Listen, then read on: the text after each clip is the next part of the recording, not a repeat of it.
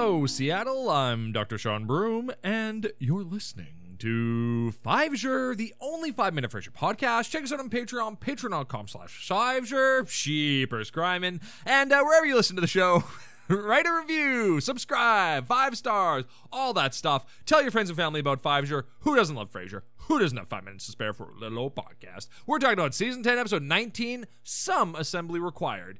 KACL built a Habitat for Humanity house. That's awesome. That's actually pretty great. But before they can give the family the key, Frasier snatches it out of the guy's hand and gives a big asshole speech. And it's like, Jesus, Frasier. Talking about it like, well, as the painter's helper, I mixed the paint in this room. And, we all contributed to this. I sanded down the banister outside and blah, blah, blah.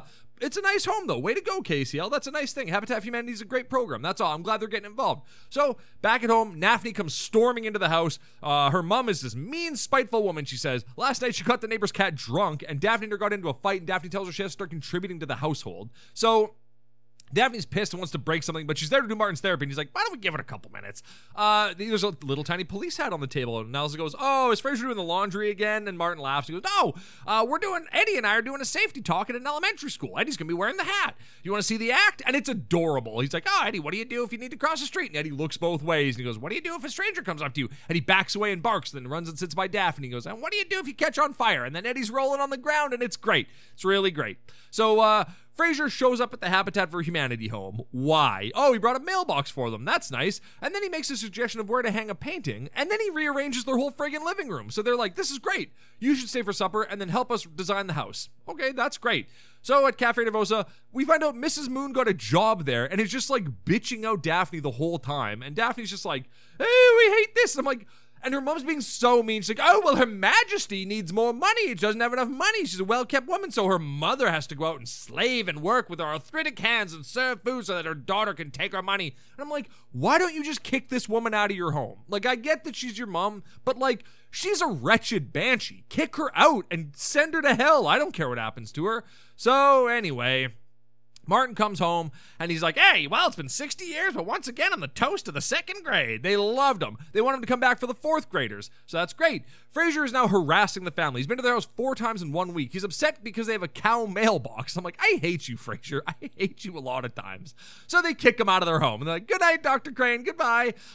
We cut to the school. Martin shows up, and he's too sick to do the talk. He's feeling all faint. I'm like, oh my God, Martin, are you dying? And he's like, I gotta give this talk. Niles had to drive him there because Martin's all frigged up, and Niles is like, well, Dad, you can't do the talk. And the principal's like, one of you has to do the talk, because if we don't, there's going to be a riot. The teachers expect an hour break. And that's pretty funny.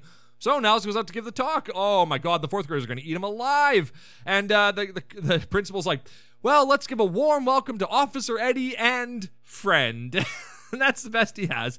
Eddie is not listening to Niles at all, and he's like giving him the cold shoulder. Like, of course he is. He's Martin's dog. Martin? He's not Niles' dog. Niles' dog got thrown in the friggin' trash. And then he killed his bird. And now him and Daphne also have 2 birds that we have not heard hide nor hair of in many episodes, so I'm guessing they're dead as well. It doesn't matter. So Eddie runs off.